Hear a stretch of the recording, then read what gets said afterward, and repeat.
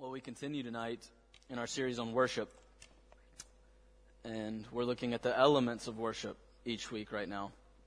Last week, Derek introduced worship to us by talking about the call to worship. God gets the first word in worship. He invites us into worship. And this week, we're going to the very end of worship, the benediction. So we looked at the first, and tonight we're looking at the last. God invites us in the call to worship. God sends us in the benediction. We talked about the benediction. I preached on the benediction of Ephesians last June. But we're going to look at it again tonight a bit more generally. And plus, nobody remembers, so I can say the same things again. But it's an important topic, so it's worth visiting more than once every year. The benediction is the final words of the service. Why do we do a benediction? And the question, why do we do a benediction, is part of the question, why do we do what we do in worship? And that's the question that's driving this series. Why do we do what we do in worship? And one of the reasons we do a benediction is because benedictions are all over the place in the Bible, from start to finish. There's benedictions in every single book of the Bible. And in our tradition, we want to take our idea of what we do in worship from the principles of Scripture. And Scripture does it, and so we think it's a good idea. But really, why do we do a benediction? That answer just pushes the question back a level. Because the real question is, why does the Scripture give benedictions? What's a benediction for? Why does the Scripture even have benedictions, these pronouncements of blessing? And what I want to say tonight, what I think we'll see, is that benedictions are the fulfillment of the ultimate desires of every human being. Contained in a benediction is the fulfillment of the ultimate desire of every single human being. So we're going to ask 3 questions. First, what's a benediction? Second, what's in a benediction? And then third, how can a benediction change you? What does it do to you? So first, what's a benediction? Now, the word benediction is not in the Bible anywhere. The word benediction is a Latin word that we've transposed into English. Benediction, it's 2 Latin words put together, and it literally just means a good word. Or to speak favorably is another way to think about it. But the little Latin or English word we use appears 78 times in the Bible in a different word. And it's the word eulogia, right? And maybe you hear the English word in that eulogia, that little Greek word. It's eulogia is the base for what the word we use for eulogies, that you will give at a funeral or something like that. And all a eulogy means, or eulogia, is literally to speak well of, to speak endearing things about. The word we translate eulogia into in the English Bible is the word blessing. So 78 times in the Bible we get the word blessing. And that's the word for benediction. To speak well of. And the most famous benediction, the most famous blessing or eulogia in the whole Bible we read at the beginning in Numbers chapter 6. And that's the Aaronic benediction. Now, someone told me that because of my accent, when I say Aaronic benediction, it sometimes sounds like I'm saying ironic. But if you keep hearing ironic, I'm saying Aaronic. With 2 A's, Aaronic benediction. It's the most famous in the Bible, and we just read it a moment ago. This benediction would have been pronounced at every single tabernacle or temple service in the Old Testament, all the way into the time of Jesus.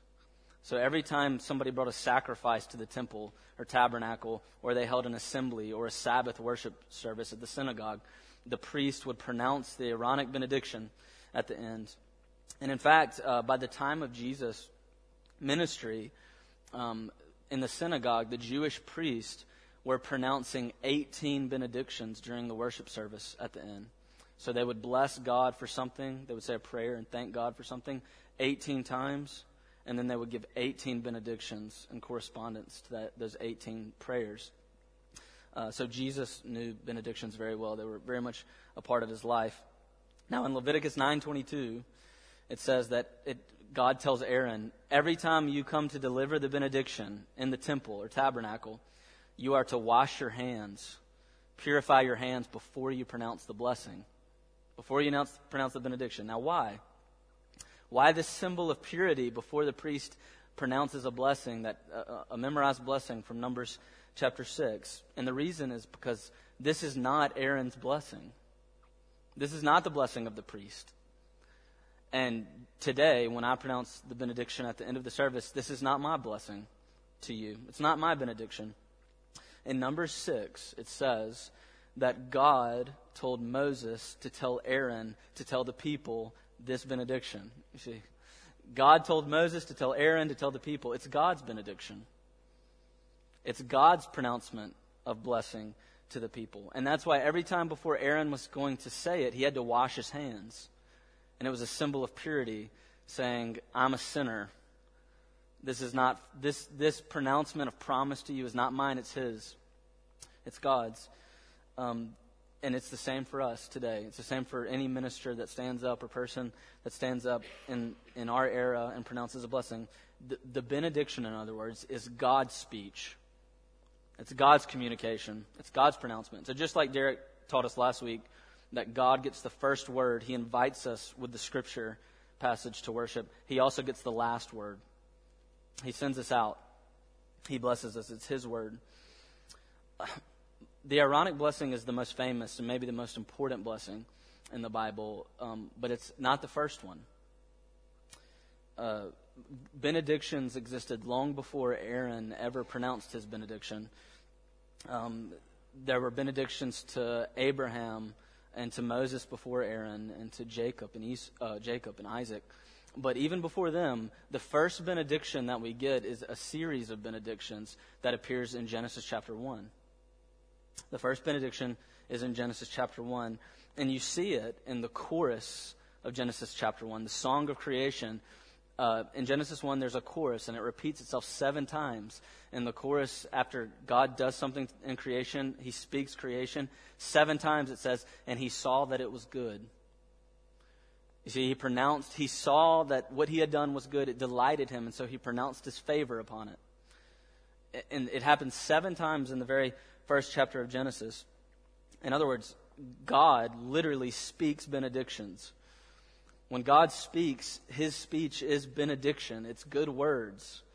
When he speaks and things come into being out of nothing, when he creates out of nothing, this is good word. And he looks at this good word, this speech that makes things, and he says, it's good.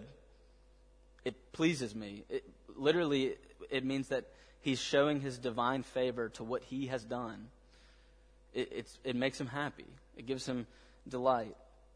I know we see this, his benediction, his good words going forth, turn the chaotic waters into order. He takes a world that Genesis 1:1 says is formless and void, and he fills it. He orders it. He brings chaos into order. That's by his benediction. And by his benediction, he says, and this is good. This is what goodness is. You see, his benediction is the pronouncement of his divine favor, and it's also the definition of what is good. It's what he says is good. But the greatest benediction of all of creation comes in the 7th benediction in Genesis 1. He gives 6, and he saw that it was good. He pronounces it good 6 times, the Bible does. But the 7th is different. The 7th is different. In the 7th, it doesn't just say that God thought it was good, but that he thought it was very good. And what's the difference? The difference is that in the 7th, he's looking at the pinnacle of his creation, the totality of his creation, and that's the creation of human beings. And it's not just the creation of human beings, but in Genesis chapter 2, we get that what he's specifically talking about is that the highest good word of creation is actually women. That he says in Genesis 2, it's not good for man to be alone. And when he creates Eve, he pronounces it very good. Not just good, but very good. You see, he pronounces the totality, the completion of humanity, male and female, as the very good, the ultimate benediction of creation. Women are the ultimate beauty of his creation. And so it's when the woman comes on the scene that he says, finally, this is very good. It's total. It's complete. This is the way it's supposed to be, you see. So the first thing we see is that his benediction is the pronouncement of his divine favor. But even in the creation story, it's not just a pronouncement of divine favor, of what delights him. It also comes with commands. In other words, God's benediction is his blessing. This is good. But his blessing comes with blessings. His blessing comes with blessings. In other words, as soon as he creates human beings, it says that in verse 28 that he blesses them and that he gives them commands, things to do, which are blessings. They're both commands and blessings at the very same time. So he says this, have dominion. Adam and Eve, take dominion over this land. In other words, the first blessing is a home, a place to live, a place that's theirs, a home. And then he says to them, fill the land up, till the garden, be fruitful and multiply. In other words, the second thing he tells them is that you have a job to do. He gives them a home, and then he gives them a vocation, a job to do in that home. And then the third thing he says is be fruitful and multiply. In other words, be in relationship. Get married. Have children. Have friendship. Be in relationship. You see? So God's great word of benediction, his good word in the beginning of all of existence in this world, is that he looks at creation and says it is good. He looks at humans, the totality of humanity, male and female together, and says this is very good. And then the final word of his benediction is now, here are my blessings. You have a place to live. You have a place to work, things to do. You have an identity. You are mine, and I am yours, and I'm giving you relationships. You have relationships with God, with each other, and with creation, with nature itself. He's giving us relationships at all three of those levels. You see, the benediction is the pronouncement of what it is to be human. He's told us the pinnacle of creation, what it is to be human. Who are we? We are God's creation. We are made to have homes, a specific home with him.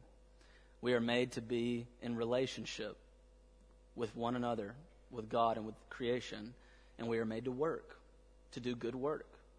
These are the three things he offers in his first benediction. All of this together forms a human identity, our identity, who we are. We're his. Now, this human need for blessing and for the blessings, it doesn't just end at the point of sin. When sin comes into the world, when the curse and the fall comes in the world, the need for divine blessing, divine favor, the need to hear God's favor pronounced upon you is still there. It's just constrained. And one of the great examples of this in the Old Testament is the example of Jacob and Esau.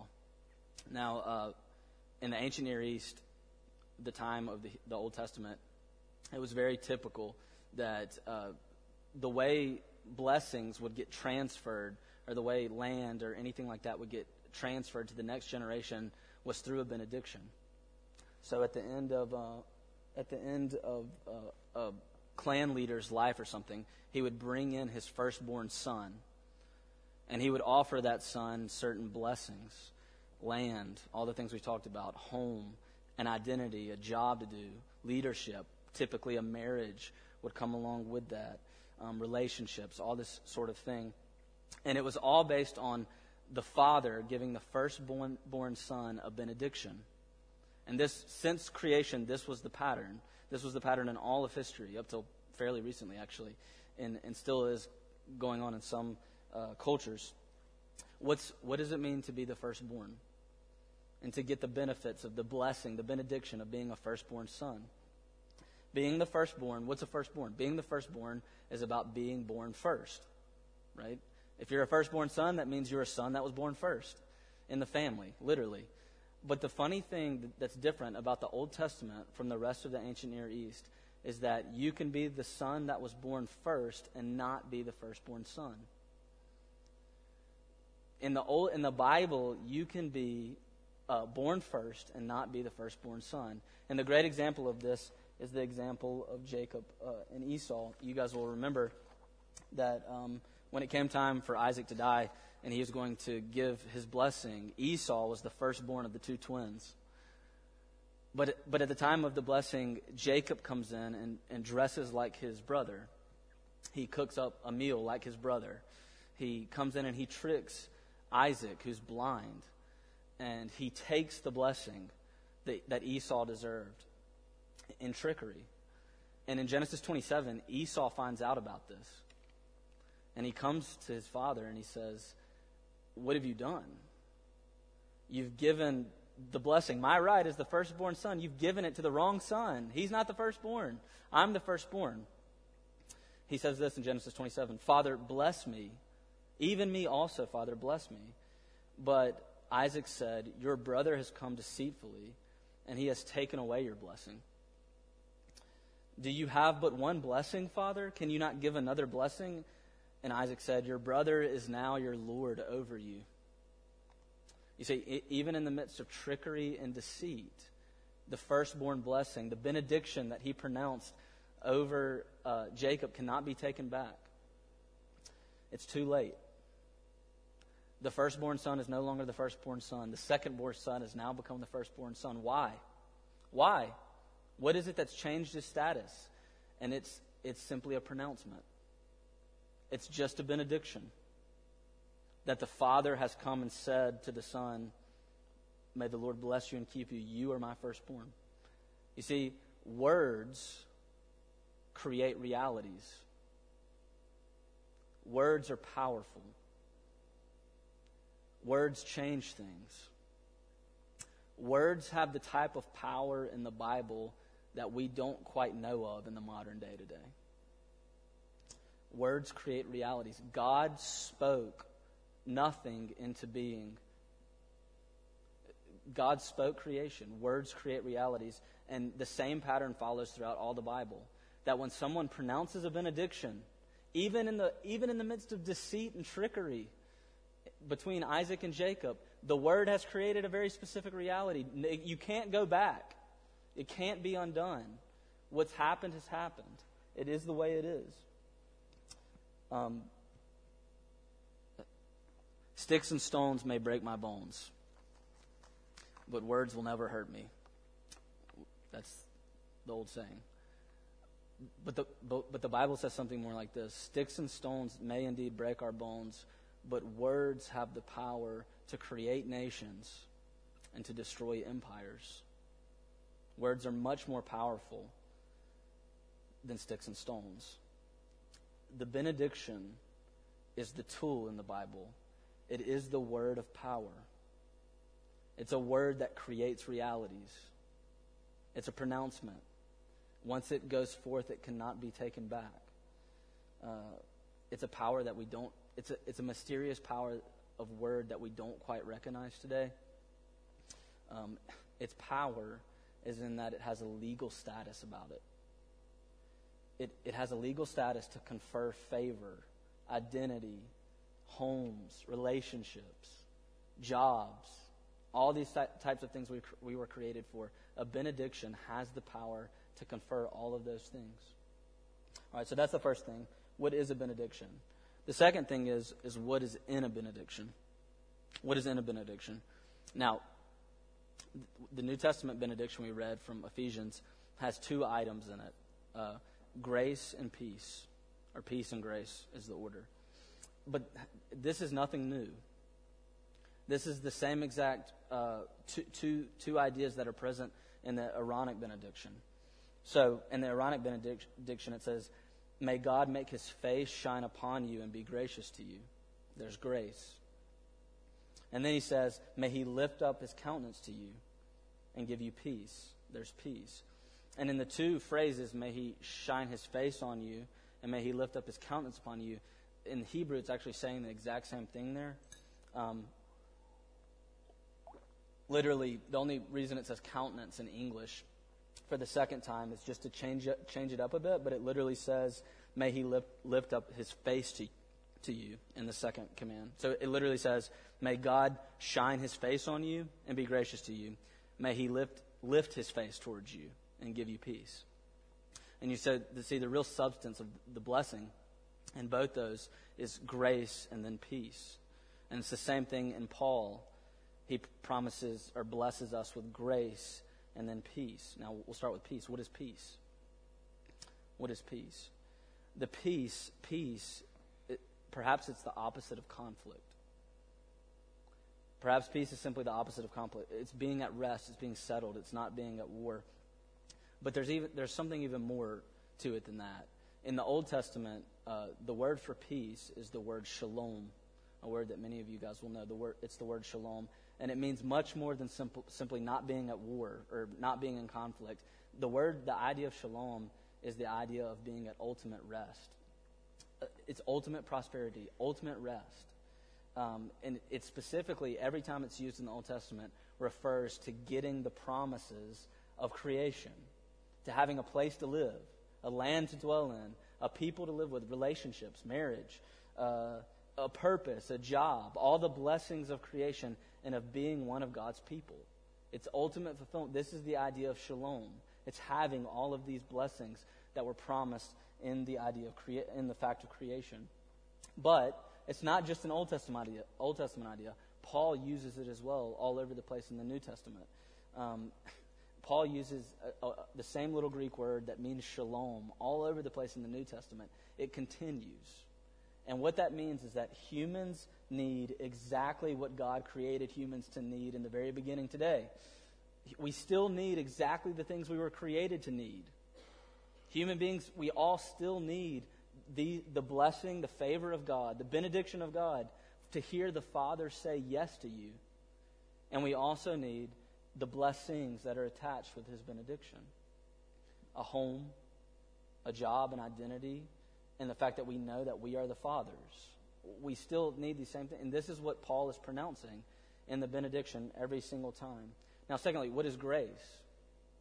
Now, the interesting thing here is that what grace is it's simply the flip side of the coin of peace.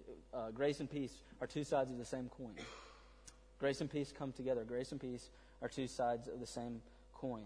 Grace is simply God's divine favor. The exact thing we saw in Genesis chapter 1. It's God saying yes to you. It's God's divine favor. That's grace. Grace is not a thing. Grace is not something you can touch. It's not physical. It's not a thing. When you undergo the sacraments, when you partake in the sacraments, grace is not a thing to be eaten, but something to be visually symbolized of a spiritual reality. Grace is God's favor. It's God's pronouncement of yes to you in Christ Jesus. And so in Romans chapter 5, Paul says that grace and peace are two sides of the same coin.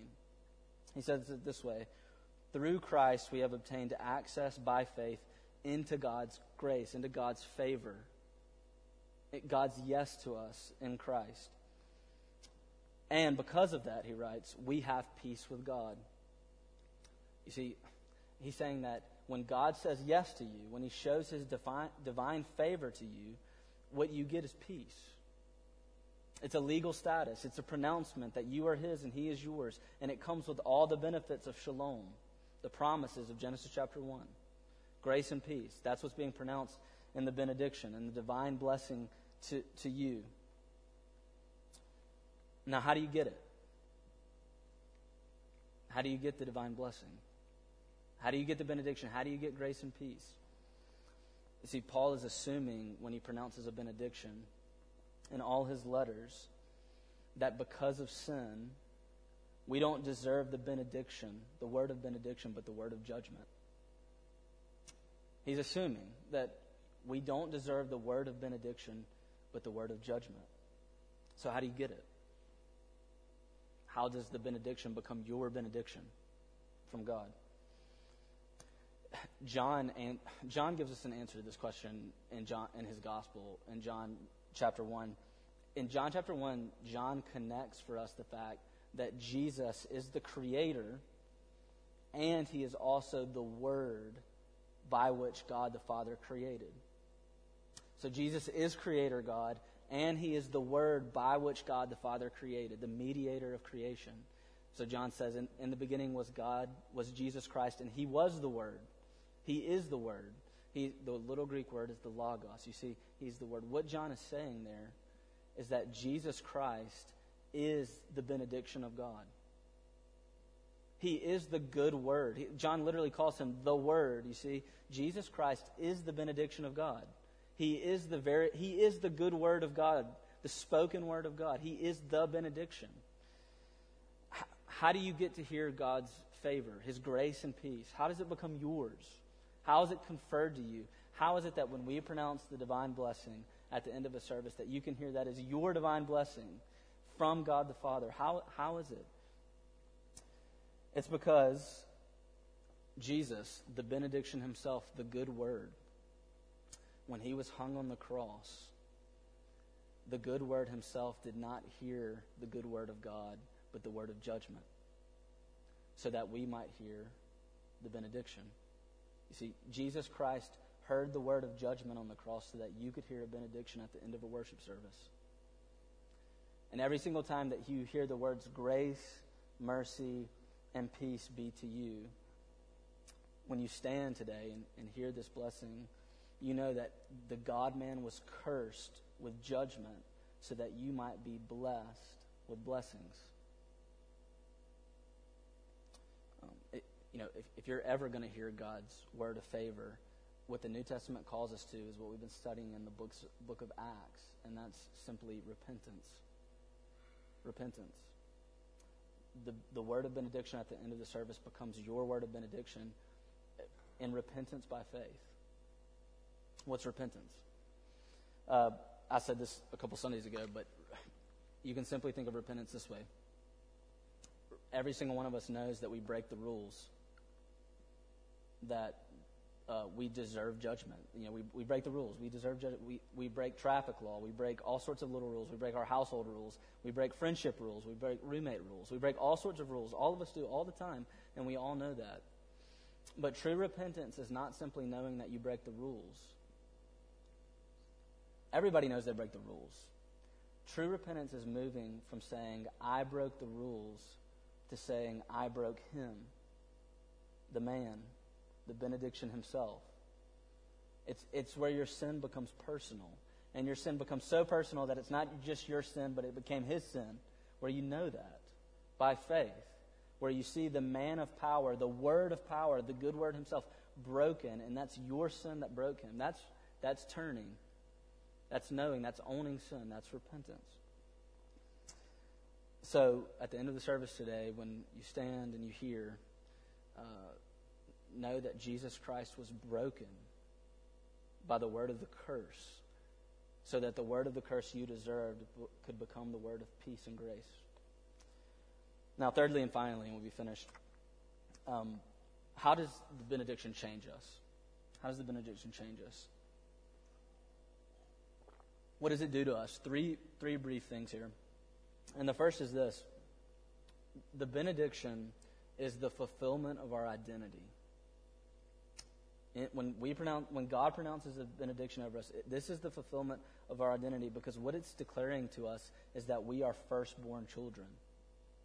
Who are you? And the benediction answers, you are a firstborn child of God. It's a declaration, you see. Now, oftentimes we get confused that the benediction is a prayer. But the benediction is not a prayer. You see, we do have prayers of blessing all over the Bible. But the prayers of blessing in the Bible are when we direct our blessings to God.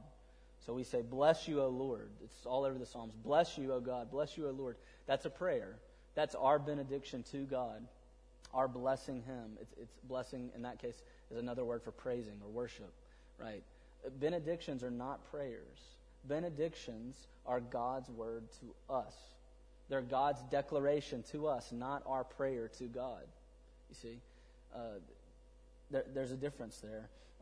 In the benediction, what's happening is not a prayer saying, God, will you bless us? It's a pronouncement that says to the doubter, to the person that's struggling with assurance. It's not a prayer. It's God saying, you are my son. You are my daughter. You are a firstborn to me in Christ Jesus. It's a declaration of who you already are in Christ by faith. It's not a prayer asking for it. It's a declaration. And so for that reason, in our tradition, or in the tradition of the church universally, historically, a lot of times people have looked up for the benediction. They've opened their eyes and looked up, and they've put their hands out. And some of you do that. I've seen you. You put your hands out and you receive, right? Because it's God's pronouncement to you. This is a gesture that I'm receiving the promise, the blessing, the declaration. Not a prayer, but a reception. It's God's word to us, not our word to God. John Calvin explained it this way. He said, "The benediction is God's word in a very special sense. It is a proclamation of grace spoken by God's ministers, by the power of God's Spirit, and received by the people in faith. It's more than a prayer," he says. It's a sermon. The sermon says this, that the blessing God gives to us is himself. All right, that's the first thing. The benediction is a declaration of who you are. Firstborn, son or daughter, a prince or princess of the King himself. Secondly, the benediction tells us, fulfills our needs for relationships. It fulfills the human need for a relationship. So in the same exact declaration that you are God's firstborn son or daughter, how? And the New Testament uses a metaphor. How are you God's firstborn son or daughter? Well, because you're in Christ. And what does that mean? And the New Testament's metaphor for what that means is that you are a bride of the bridegroom. That the church together is a bride of the bridegroom. You see, the benediction is declaring that you have married up, that you have married somebody better than you, that you are a bride of the bridegroom. And this, you know what this means? To marry into the family of God, to marry the bridegroom, Jesus Christ. What does it mean? It means an inheritance. You see, it's working off the ancient Near Eastern pattern that the firstborn receives the ultimate inheritance. And this is what the promise is in the benediction. That because you are marrying up, you're marrying into the royal family. You're marrying Jesus Christ. You're marrying up. The promise is an inheritance. It's all the things that God promised in Genesis 1 that he re-promised in Genesis 12. What it means to be fully human, the desires, the things that you want most in life, that in Christ Jesus, they are yes and amen. That's the inheritance that's being promised in the benediction. That you will inherit the good kingdom that Jesus Christ has purchased by his blood. In other words, the benediction tells you that you have the ultimate promise with Christ Jesus of a home and a garden with him, of an identity, of being God's son or daughter, of having the ultimate perfect relationships, and of having a vocation, a job, to be a worker of his ultimate kingdom. Now, thirdly and finally is that last point. The benediction is the declaration that God has given you a job to do. That God has given you a job to do. In other words, theologians throughout all of history have always seen the benediction as a declaration of your vocation as a priest. The New Testament teaches that every single Christian is a priest. We confess the priesthood of all believers. And what that simply means is that you too are a minister. And so when God blesses, he's sending you out. He's sending you out as a minister. Go, be an emissary of the King, be a vehicle of blessing. In other words, the ministries of the church, evangelism, teaching, fellowship, hospitality, mercy, love of God and neighbor, these are your ministries. They're not just the ministries of the minister, but they're the ministries of all the ministers, the priesthood of all believers, all of us. And so the benediction is the sending of God's priests, of his ministers out, saying, go, this is your ministry too. And now go with God's blessing. We'll close with this. Robert Bassholz, in 2007, he wrote a book. The book was simply called Benedictions. And this is how he defines a benediction. Benedictions are pronounced by ministers at the close of a worship service as an expression of hope and encouragement to God's people to face whatever the future might hold for them. They are a reminder of a good and great God who is rich in mercy, who is not only for them, but with them in whatever trials may befall their course in life. It has been my experience, he writes, that God's people are indeed looking earnestly and intently for a final word of divine well-being from God. Now, I was reading this week, yesterday, from John Calvin, from some of the reformers in the time of the Reformation, the 1500s, writings about worship service orders and benedictions. And John Calvin wrote a book in 1542 called The Form of Church Prayers for Geneva, the place that he worked and ministered. And in that book, he says that at the end of the service, every minister should pronounce the Aaronic blessing from number 6. At the departure of the people, he writes, according to our Lord's appointment, and this follows the example of Christ at his ascension in Luke 24. When he led the disciples out as far as Bethany, he lifted up his hands and he blessed them with the Aaronic blessing. Now, Luke 24 does not literally say God blessed them with the Aaronic blessing, but Calvin is speculating there because this is the blessing that they pronounced most often in the first century. And Luther says the same exact thing in the time of the Reformation, that every minister should pronounce the benediction of number 6, because this is the benediction that Jesus blessed at his ascension. Now, John Knox, our Scottish forefather, ups the ante on this in his book, because he says in his book in 1556, in the Form of Prayers, he says that the minister should not only end the service with number 6, like Calvin and Luther have taught, but that the minister should also add to number 6, 2 Corinthians 13:14, which says, the grace of our Lord Jesus Christ, the love of God, and the communion of the Holy Ghost be with you all. Because this benediction includes the names of all the persons of the Trinity, where number 6 doesn't. So he says, John Knox's book of liturgy, our great Scottish reformer and forefather, said that we ought to use number 6 in 1 Corinthians 13 at the end of our service, because it combines the great blessing of the Old Testament that was used by everyone for centuries with the promise of the blessing of the Trinity. So, at the end of our service, in just a few moments after we sing, I'm going to follow Knox and do just that. So that's what we'll do. All right, let's pray together. Father, we long as your children to hear a word of blessing and favor. And this is what we were made for. So we ask that you would, by your Spirit, confer to us the divine word of favor on the basis of Jesus Christ tonight, and that we would existentially, subjectively know it and feel it, grace, mercy, and peace. And that we would go forward as your emissaries into this world, knowing that we are indeed yours. And we pray this in Jesus' name. Amen.